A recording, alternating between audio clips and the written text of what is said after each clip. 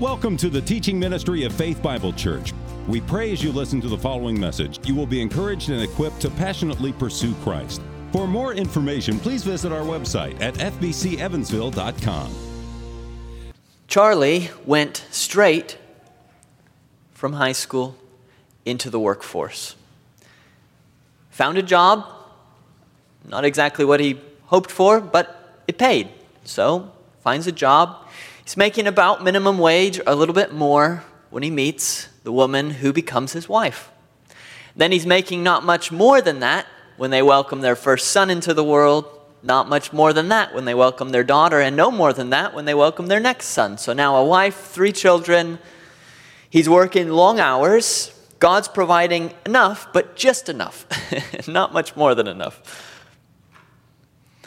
Charlie's feeling the strain of his finances as he provides for his family when God opens a huge door for him. Through a friend of a friend, quite randomly, there's a sales position for a large company that opens up. He gets an interview, and he gets the job. Immediately, his income doubles, and he has benefits starting that very day. So he, his wife, his children feel the loosening up, the sort of freedom and opening up that having a little buffer on your income gives, and it just seems what a kind provision from God. Charlie thanks God for this. The work itself, it's not his favorite, it's not his least favorite, it's fine, and he's good with it. There's really only one problem in his job, and it's his boss. The problem starts small. He works Christmas and his boss forgets to pay him time and a half. His boss starts texting him last minute to fill vacancies that his boss should have filled before, but it gets put on him. Charlie's starting to feel this, but he's making so much more money and his life's become a lot easier and less complicated, so he just endures it. It's fine. He doesn't think very much of it at first. As time goes on, the problem gets bigger and bigger. One day, his boss texts him to come in last minute, and Charlie already had plans, tells him, "I'm sorry, I've already got plans, I can't come in." His boss is not pleased, and he goes to upper management, speaks badly of Charlie, says a lazy guy, won't come in when I call him, and now upper management has a negative view of Charlie for something he's not done wrong. That's his boss's fault. And he's realizing, man, future promotions are maybe becoming limited because I'm being slandered. When Charlie does something good at work, the credit goes to his boss. Violations of his sense of justice, week after week, but again, he just endures it because he needs the job. Unfortunately for Charlie, his boss knows he needs the job. And now his boss has a chip on his shoulder for Charlie.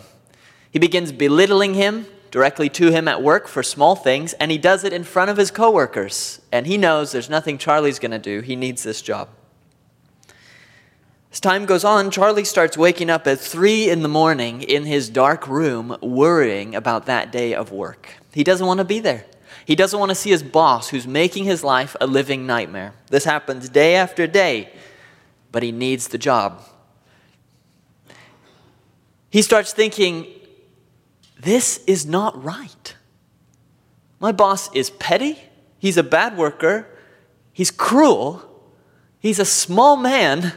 Here I am working diligently and giving my very best, helping the company move forward. He takes all of the credit for it. He lies directly. He deceives people. He slanders me. This is not right. This sense of justice being violated that he's facing day after day, he keeps it to himself at work so he can keep his job, but this is an anger that's quickly turning into a boiling vat of bitterness, and it comes out at home now on his poor wife, on his 3 children. He's quick-tempered. Charlie's changing, and it's not good. And in yet another explosion at home, he yells, "It's just not fair." Is there hope for Charlie? You know that the argument of this class is for Charlie on Wednesday and you on Wednesday, whatever alterations to that story you need to make to have it fit your own. You on Wednesday, Charlie on Wednesday. There is hope for him. And that hope is found primarily in who God is. When we talk about the attributes of God, which we're doing in this class, you remember we're simply talking about who God is. These are not things made up. We're deriving all of them from the scriptures. We're quoting references. If this is who God actually is, then the more we believe this, embrace this about God, it changes our life on Wednesday.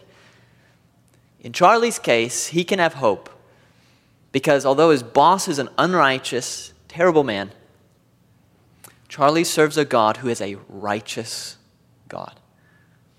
So, as always, we're going to spend the bulk of our time looking at this attribute of God, his righteousness, seeing it from Scripture. What does it mean that God is righteous?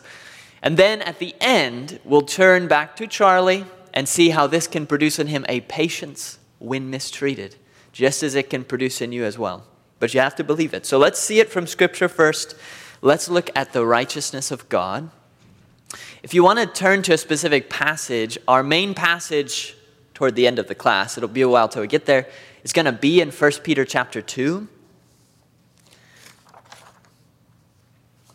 The verses specifically will start in verse 18, but I'm going to be citing a lot of verses before that. You might not have time to jump around, but that's the main passage. 1 Peter chapter 2, and verse 23 is actually the main verse, but we'll look at the context as well. So you might want to have that in mind. But let's begin here by looking at the righteousness of God. This is a unique attribute of God for us today, partly because of our English word. I was just talking with Josh Miller somewhere about William Tyndale and how he shaped the English language, so did William Shakespeare. Language develops over time, and that's true of English. So many of our words, they come from other languages, usually Greek or Latin, or we borrow them from French or German or what have you. So English, as we speak it today, it's an ever-changing language, and that's totally fine. That's every language is that way. Because of that, when we think of the righteousness of God, we have to give a little caveat here, and that is, you know two English words, righteousness and justice, and you know that in English, those are different words. We use those words in different ways. They overlap, there's similarity, but they're not the same word. You wouldn't say liberty and righteousness for all. You'd say liberty and justice. So justice has more a connotation of a judge. A judge gives justice. A judge is righteous and does righteousness, but there's a different flavor to the word there. And when you think of a righteous, godly, righteous person walking uprightly, you don't immediately think of justice. Even today with social justice. So now justice has a whole nother meaning too. So righteousness, justice. We have to caveat and say in the Bible, there is one primary word, both in the Hebrew that the Old Testament's written in, and in the Greek that the New Testament's written in. There's one primary word that means both righteousness and justice. What that means for us is when we talk about the righteousness of God, we can't not talk about the justice of God. Overlapping categories in English, but in the Bible they're put together. So the main word in the Old Testament is called tzedakah, and words related to that mean righteousness. And then in the New Testament, dikaiosune is the Greek word that means righteousness. But remember, it means righteousness and it means justice. So if you're just thinking, what does it mean that God is righteous? You have to have a sense of justice in there too, biblically, even if you might not in English. Okay, that's the caveat. Let me give you a definition, an easy definition for righteousness from Wayne Grudem. And then let me give you just one verse to start us off that shows you very clearly that God is this. Here is the definition from Wayne Grudem. God's righteousness means that God always acts in accordance with what is right. So, always with what is right. And you see how easy that is to remember because it's righteousness.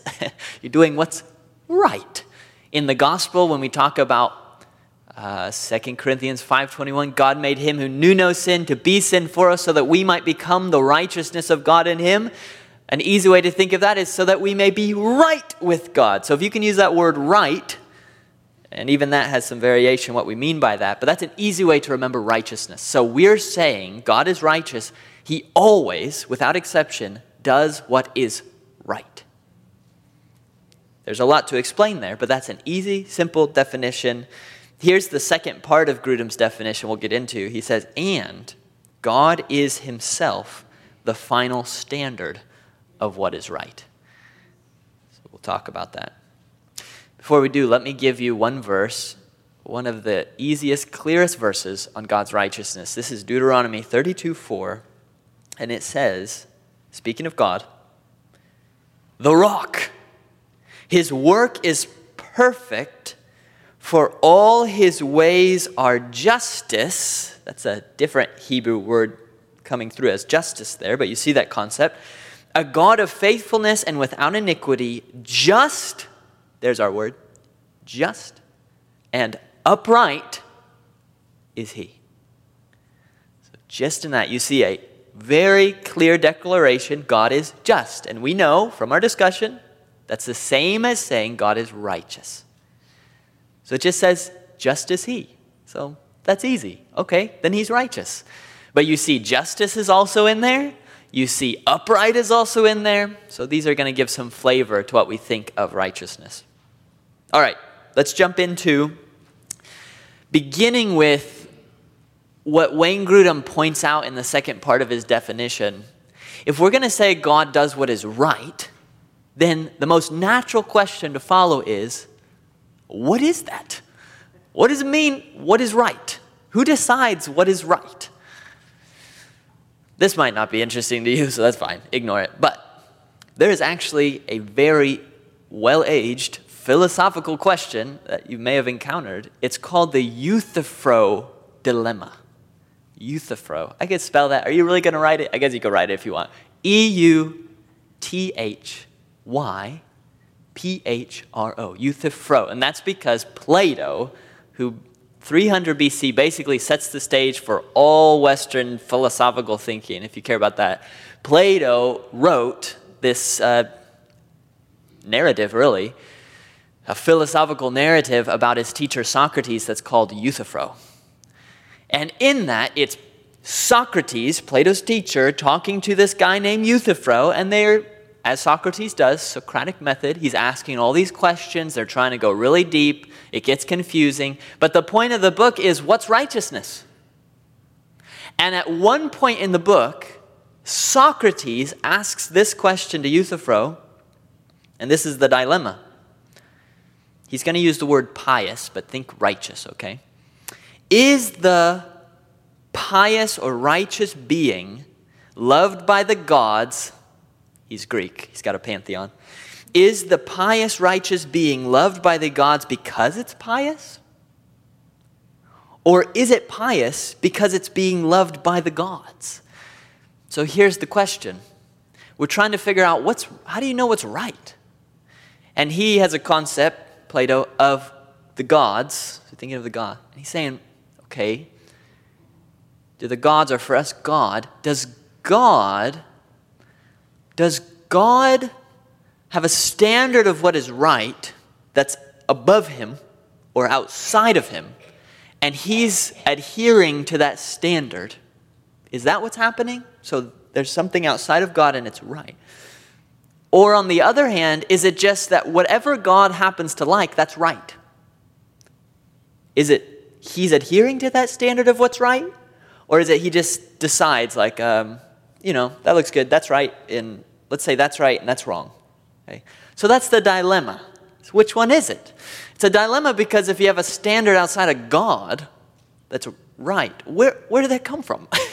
Is that another God or what is that, And it's a dilemma because on the other hand, if God's just arbitrarily going like, let's say they shouldn't kill people, but it's okay to do this, it's not okay, then it kind of makes right seem arbitrary, like doesn't matter. God could have made anything right. That's the Euthyphro dilemma. It's not really a dilemma for us. Praise God. Being Christians, having the Word of God, this makes things much easier for us because this is basically how you get away from that whole dilemma.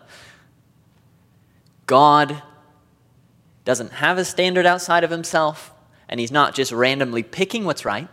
God is the standard of what is right. Meaning, it is the nature of God himself, his attributes, what we're talking about here, who God is in and of himself, that decides for the whole universe he created the things that are right. Thankfully, God created you with a natural sense of this, so that God himself, the things that he is, the things that he does, you have a natural, when it's not hindered by sin, but you have a natural sense like, yes, that's right. God treats people rightly. Yes, that's right. So we're not saying like, well, God could be a monster and horrible, but he's God, so you got to let him. No, you're created to be able to perceive, no, God is not a monster. God's good. He's right. He's upright. He treats people rightly and justly. But you do need to bear in mind, God's righteousness is just meaning that God is consistent with himself. Nothing outside of himself. He's consistent with himself. As an aside, a practical thing, when you're reading the Old Testament, you know that you come across incidents and commands that are difficult for us 2,000 years or many more years later for us to accept today. Sometimes there are things God does and says in the Bible, especially the Old Testament, that confuse us, that some of them seem to violate our sense of justice. You go, how can God do that? If you're convinced that God is the standard of what's right, then maybe emotionally that will continue to be an issue, but at least in your thinking, that's a non-issue. That's a non-issue. You should still wrestle through it and go, how does this correspond to this natural sense of right? Sure, you can do that. But at the end of the day, God can't do wrong. How could he do wrong? He's the standard of what is right. Hopefully God will help us, even with those Old Testament passages, to work through those in a way that we can even embrace the righteousness of God, even if it sometimes rubs against what we're accustomed to today. We're not the standard of righteousness. You're not the standard of what's right. God is. Here's Louis Berkhof talking about this very thing. Quote, "The fundamental idea of righteousness is that of strict adherence to the law." And here he's just meaning what's right. "Among men, it presupposes there's a law to which they must conform." So we have a standard of what's right and we conform to it. It's sometimes said that we can't speak of the righteousness of God because there's no law to which he's subject. But though there's no law above God, there is certainly a law in the very nature of God, and this is the highest possible standard by which all other laws are judged. God does what is right, and he is the standard by his own nature of what is right. All right, so let's get into more, what does it mean that he does what is right? So let's be more specific. What is this standard? Systematic theologians like Louis Berkhof I quoted and others who like to go through the Bible and pull things together and categorize them. Some of you are wired like that. You love structure. You just love it, you know? Go read some good systematic theologies like Wayne Grudem's. You will love it. You will delight yourself. And others of you are just not wired like that. Don't worry, the Bible's not presented like that, right? It's not propositions, it's stories mostly and letters. But anyways, systematic theologians, and some of you, therefore, like to make distinctions and put things into categories. I think God made us that way. That's great. You're cleaning up your house. You've got pencils and scissors and erasers and all these things scattered about. And what do? You get boxes and you put the pencils in that box and you put the erasers in that box and you step back and you go, wow, that feels nice. And we're sort of doing that with theology as well, okay? So if you like doing that, theologians have lots of ways of distinguishing between ways of thinking of God's righteousness. But I'm just going to take one main one here. And I'm borrowing this from James P. Boyce. That's not James Montgomery Boyce, if you know him. This is a different guy from before. But James P. Boyce, he says there is an absolute righteousness of God and a relative righteousness of God. There's our boxes. The absolute righteousness of God means when you say God's righteous, you just mean what you mean when you say a person's righteous. He is upright. Theologians call this the rectitude of God, meaning you are upright. It's a metaphor. You're not shady, doing shady things, taking bribes. No, God is upright. That's the picture. That means God always acts with integrity. That means God always keeps his promises. That means God treats people the way they should be treated, always. So even when you think of things like the doctrine of hell, that's a difficult doctrine. But if we believe the righteousness of God, then that means that hell is the most appropriate thing that God could do given the circumstance of people rebelling against his rule and not repenting. Hell it's not just we allow it, it's righteous because God is upright and he does right things because of, again, who he is in his nature. That's the absolute righteousness of God. This was true of God before he made any creation to interact with. This has always been true of God. So sometimes when the Bible speaks of the righteousness of God, it just means he's upright. Like Joseph, being a righteous man, was going to send Mary away secretly. He was an upright man. He wasn't going to be vindictive with her and cruel. He was going to be righteous. When you think of God, you should think of him not as a cruel dictator doing mean things in the Old Testament, nor should you think of him as some grandfatherly figure just bats an eye at bad things, or someone who has in any way a lapse in integrity. God is upright. So that's the absolute righteousness of God, or his rectitude. Let's put that over here. Let's get into that second box, which is most of what you see in the Bible. This is what we will call the relative righteousness of God. And we mean relative in the sense that it is God relating to his creation. Absolute righteousness just means God in his being is righteous even if there's no creation. Relative righteousness is what happens when an absolutely righteous God encounters his creation.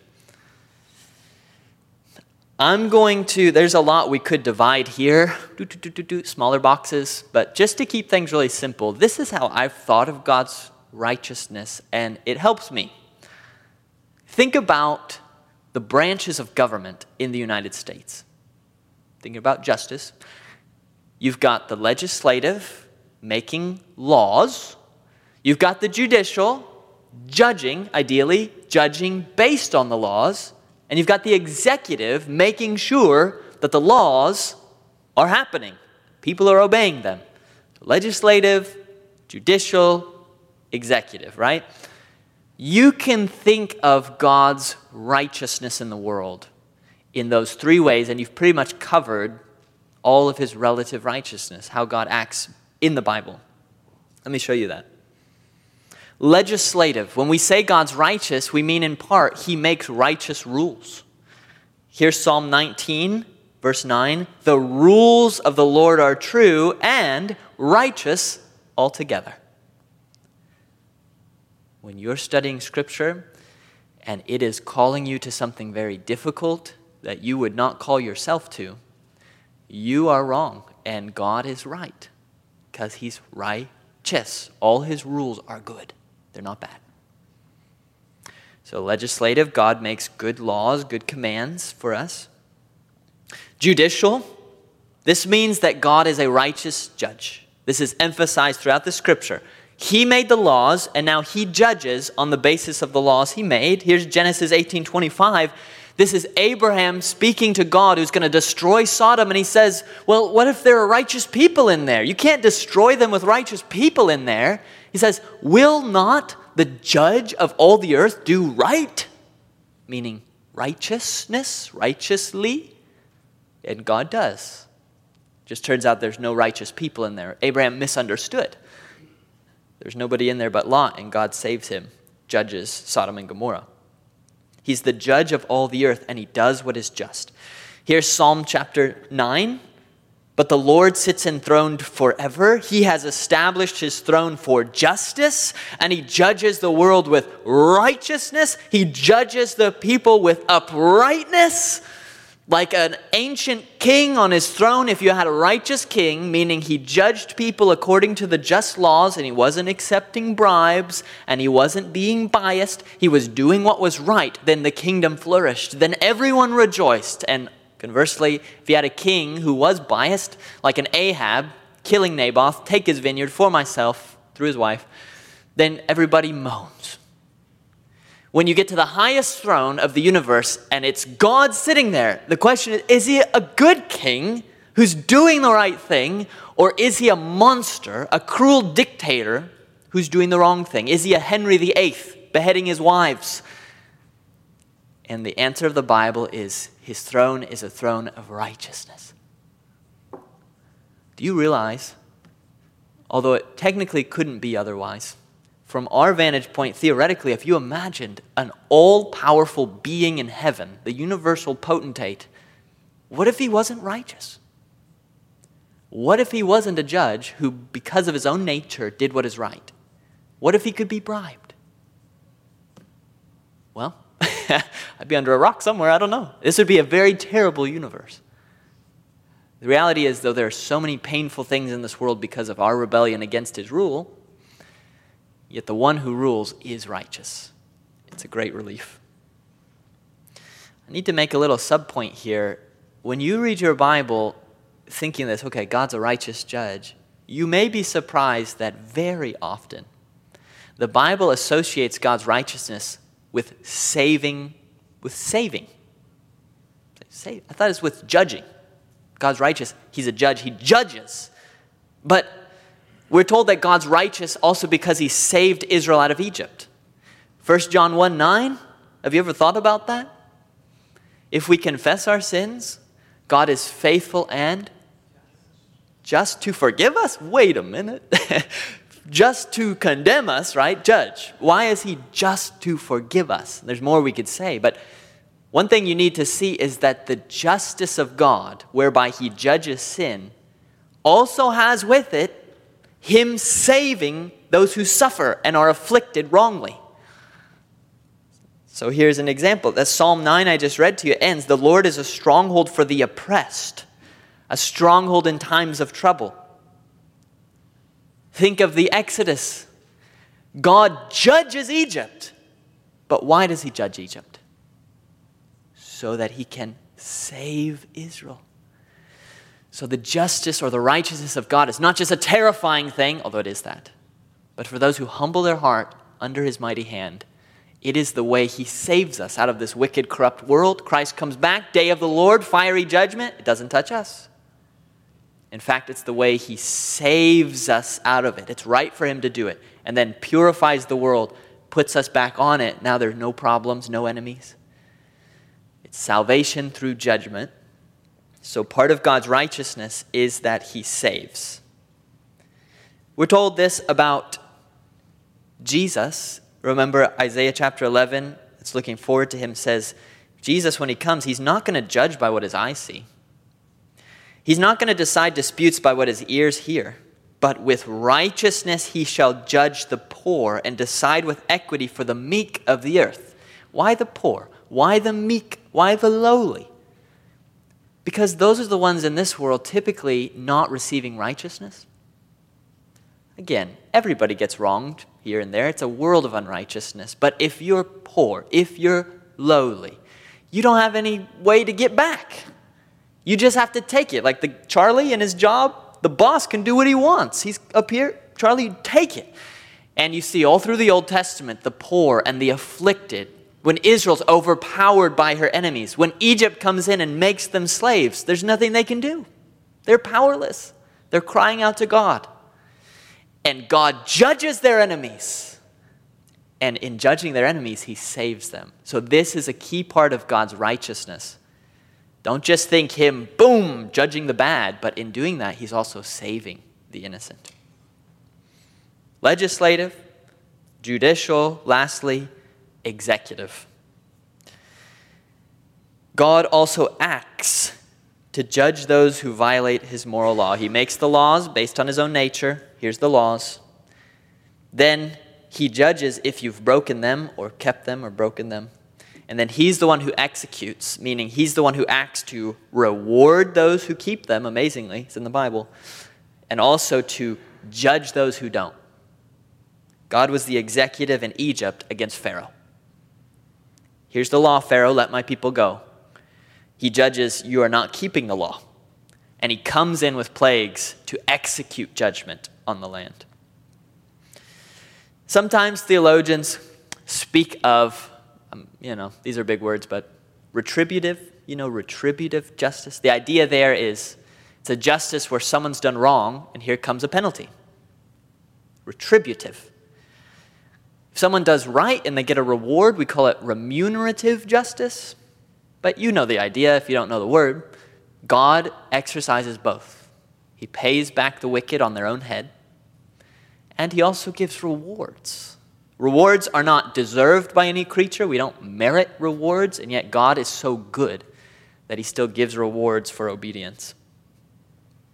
What this means is, if you have God as the executor of justice in the world, and God is all-powerful and all-wise,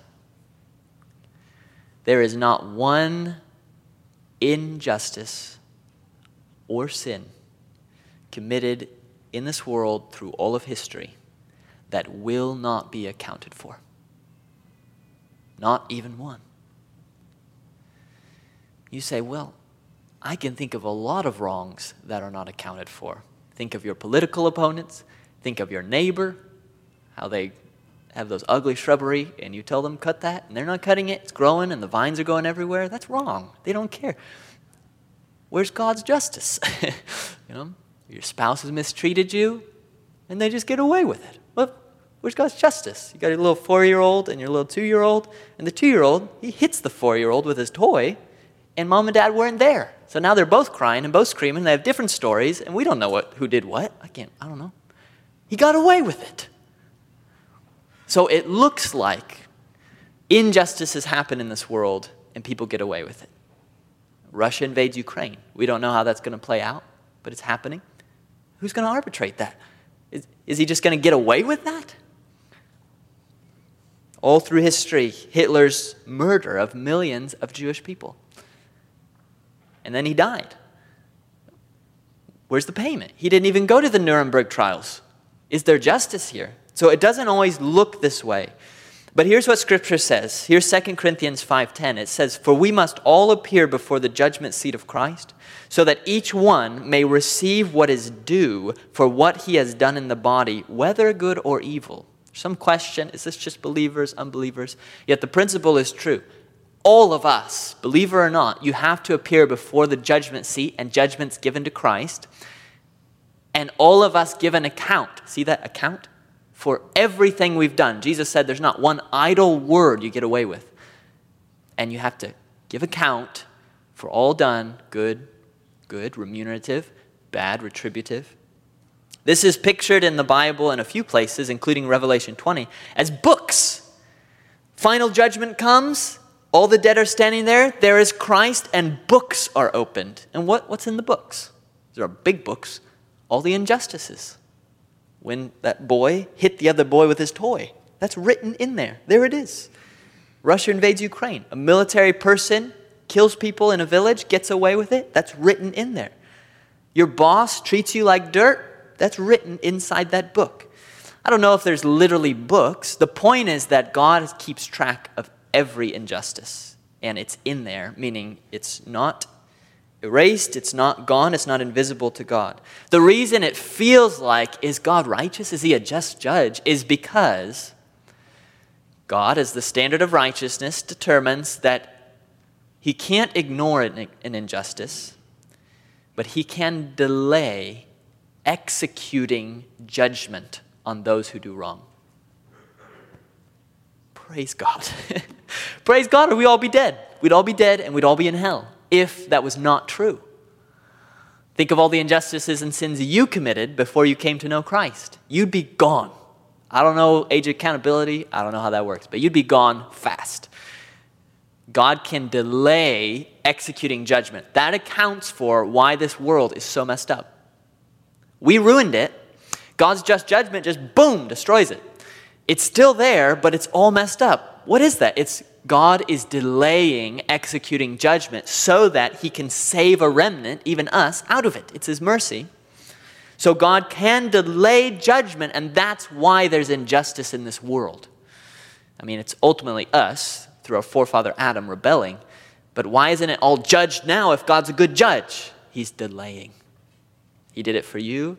He's doing it for others. He's doing it for Charlie's boss. He's delaying judgment. But notice, delay does not mean he doesn't do it. He still does it. It's just delayed.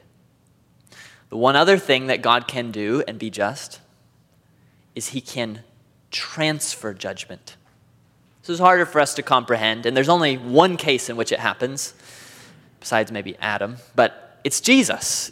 God can transfer judgment on someone who deserves it onto his own spotless, perfect Son. And that's the gospel. That's what he does. But notice, if you're come to Christ, so let's say Manson is in prison, let's say he came to Christ. I don't know his spiritual state. I don't know a thing about it, okay? But let's just say genuinely comes to Christ, and he's cruelly murdered individuals, and he comes to Christ. And some people would say, that's not fair for God to forgive that. Well, that's a right sentiment because you feel like there needs to be justice. But you're misunderstanding that God can rightly transfer judgment, and all of Manson's sins then are paid on Jesus. They're not ignored. They're not poof, gone. They're not cleared away. God will not, quote, clear the guilty. He's not clearing the guilty. He's punishing the guilty. But in this case, he reckons Jesus as guilty, and he punishes him for this person's sins. You may struggle with that with great grievous sinners, but you're a great grievous sinner. And so your sins punished on Jesus also. Legislative, judicial, executive, a good way to think of God's righteousness or justice. Let me just, as we finish this discussion, focus a little more on what I just talked about. How does the righteousness of God play into the gospel? Because you know that's also a key term in Romans, talking about the gospel. God alone is perfectly righteous. No one else is, and that's our problem. Because if he's righteous, he's got to punish any unrighteousness he finds. That's us. That's the key human problem. Then we get to Romans 3 and we find this. But now, the righteousness of God has been manifested. Okay, right? Where is it? I want to see that. Where's the righteousness of God? That's what we're talking about. Well, it's apart from the law. Even though the law and the prophets bear witness to it, the Old Testament. It's the righteousness of God through faith in Jesus Christ for all who believe. The gospel is a product of the righteousness of God. It is not God's righteousness fighting against his love. Don't think of it like that. It's God's righteousness requires judgment for him to be right. And there you are, sinning, so he has to judge you. Execute that. He's the judge. He will do right. But it's also God's righteousness, his moral rectitude, his uprightness that causes him to have, doesn't cause, it's the wrong wording, leads, I don't know what wording to use, pick your wording. He has compassion on that object of his wrath at the same time, amazingly. And in his righteousness, he knows the only way he can transfer that judgment from you is it has to be on someone else who has no sin of their own, because he'd have to judge them too. And when he looks across the earth, well, there's nobody. There's none righteous, not even one. So where's he going to put this judgment? He can't get rid of it. Where's it going to fall? And he knows he's the only one who's righteous. So he sends himself. The second member of the Trinity, Jesus Christ, into the world, goes on a cross. Here's all the judgment, and he takes it, and he dumps it there on his Son. His only Son, whom he loves. And in that transference, the righteousness of Christ, what Paul's calling the righteousness of God here, the righteousness of God himself is taken and is reckoned yours. You have it. You can have that. And here is all your unrighteousness, and on the cross, God takes it on Jesus, and he reckons it as belonging to him. You get Christ's record, Christ gets your record. He gets smashed. The Father crushes him. 3 hours of darkness in some mysterious way. And there you are now. If you believe in Christ through faith, if you believe in Christ, there you are. God's still righteous. Your sins are dealt with and not ignored. And yet you are made righteous. That's what Paul says afterward in that same chapter. He says this whole thing was to show God's righteousness. Because in his divine forbearance, he'd passed over former sins. He didn't judge people for all their sins. How is that possible? It was to show his righteousness at the present time so that he might be just, your sins punished, and the justifier, the righteousizer, the one who reckons you righteous, of those who have faith in Jesus. So this is the righteousness of God. What does this mean for Charlie? That is our question as we come to a close. And I give you this one passage from 1 Peter. It's one of my favorite in the whole Bible. It's maybe the one I go to in counseling more than almost any other passage. This is the very heart of 1 Peter. 1 Peter is about suffering, especially being persecuted, meaning suffering unrighteousness from others for no good reason. How are you going to handle that? And Peter tells us, he's speaking in verse 18 to servants who have unjust masters mistreating them, like Charlie with his boss. And he says, treat him with all respect. That is hard to do. How could we possibly do that? He tells us, by looking to Jesus. How did Jesus endure it when people slandered him, said he's blasphemed God, said all kinds of false things against him, spit on him, slapped him, beat him, dressed him up in a mockery as if he were king, put him on a cross, walked by, mocked him some more, publicly humiliated, ashamed, naked before the watching eye of the public? And how did Jesus say, Father, forgive them? How do you do that? 1 Peter tells you. Look at verse 23. He suffered. He didn't threaten. What did he do? How did he do that? He continued entrusting himself to him who judges justly. If you have a righteous God, it's not easy. You continue doing it every day. You can be mistreated and can entrust your cause to God, knowing that he will judge. He will not ignore it. It's in his book. Vengeance is mine, says the Lord. And Romans therefore says, so you get the cup of cold water, give it to your enemy. Leave it to the justice of God. Charlie's awake again. It's 3 a.m. and his soul is downcast. But this time, he decides to obey the psalm and take hold of his soul and say, why are you downcast, O my soul? I'm going to hope in God.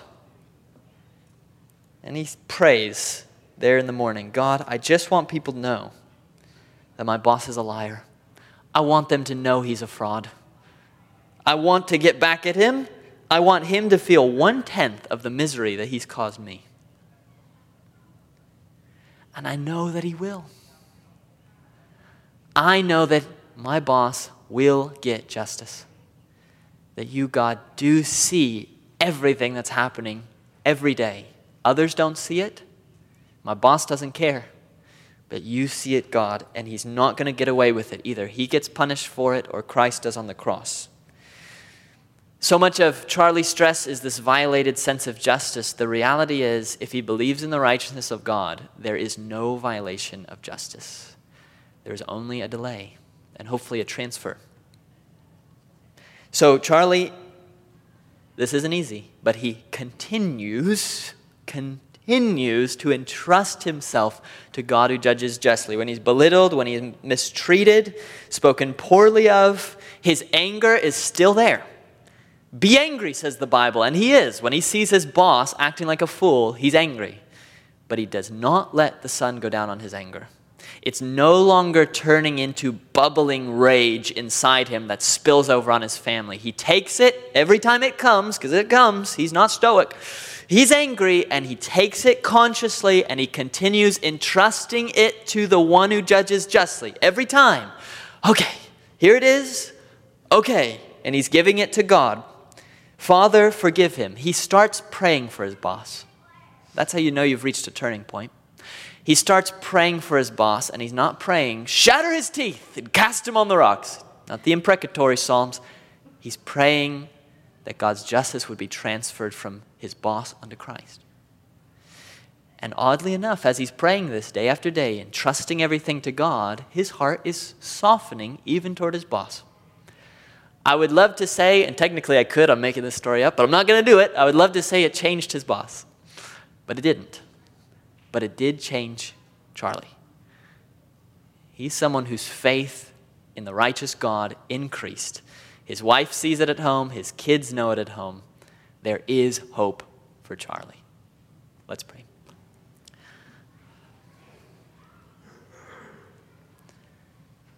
Oh God,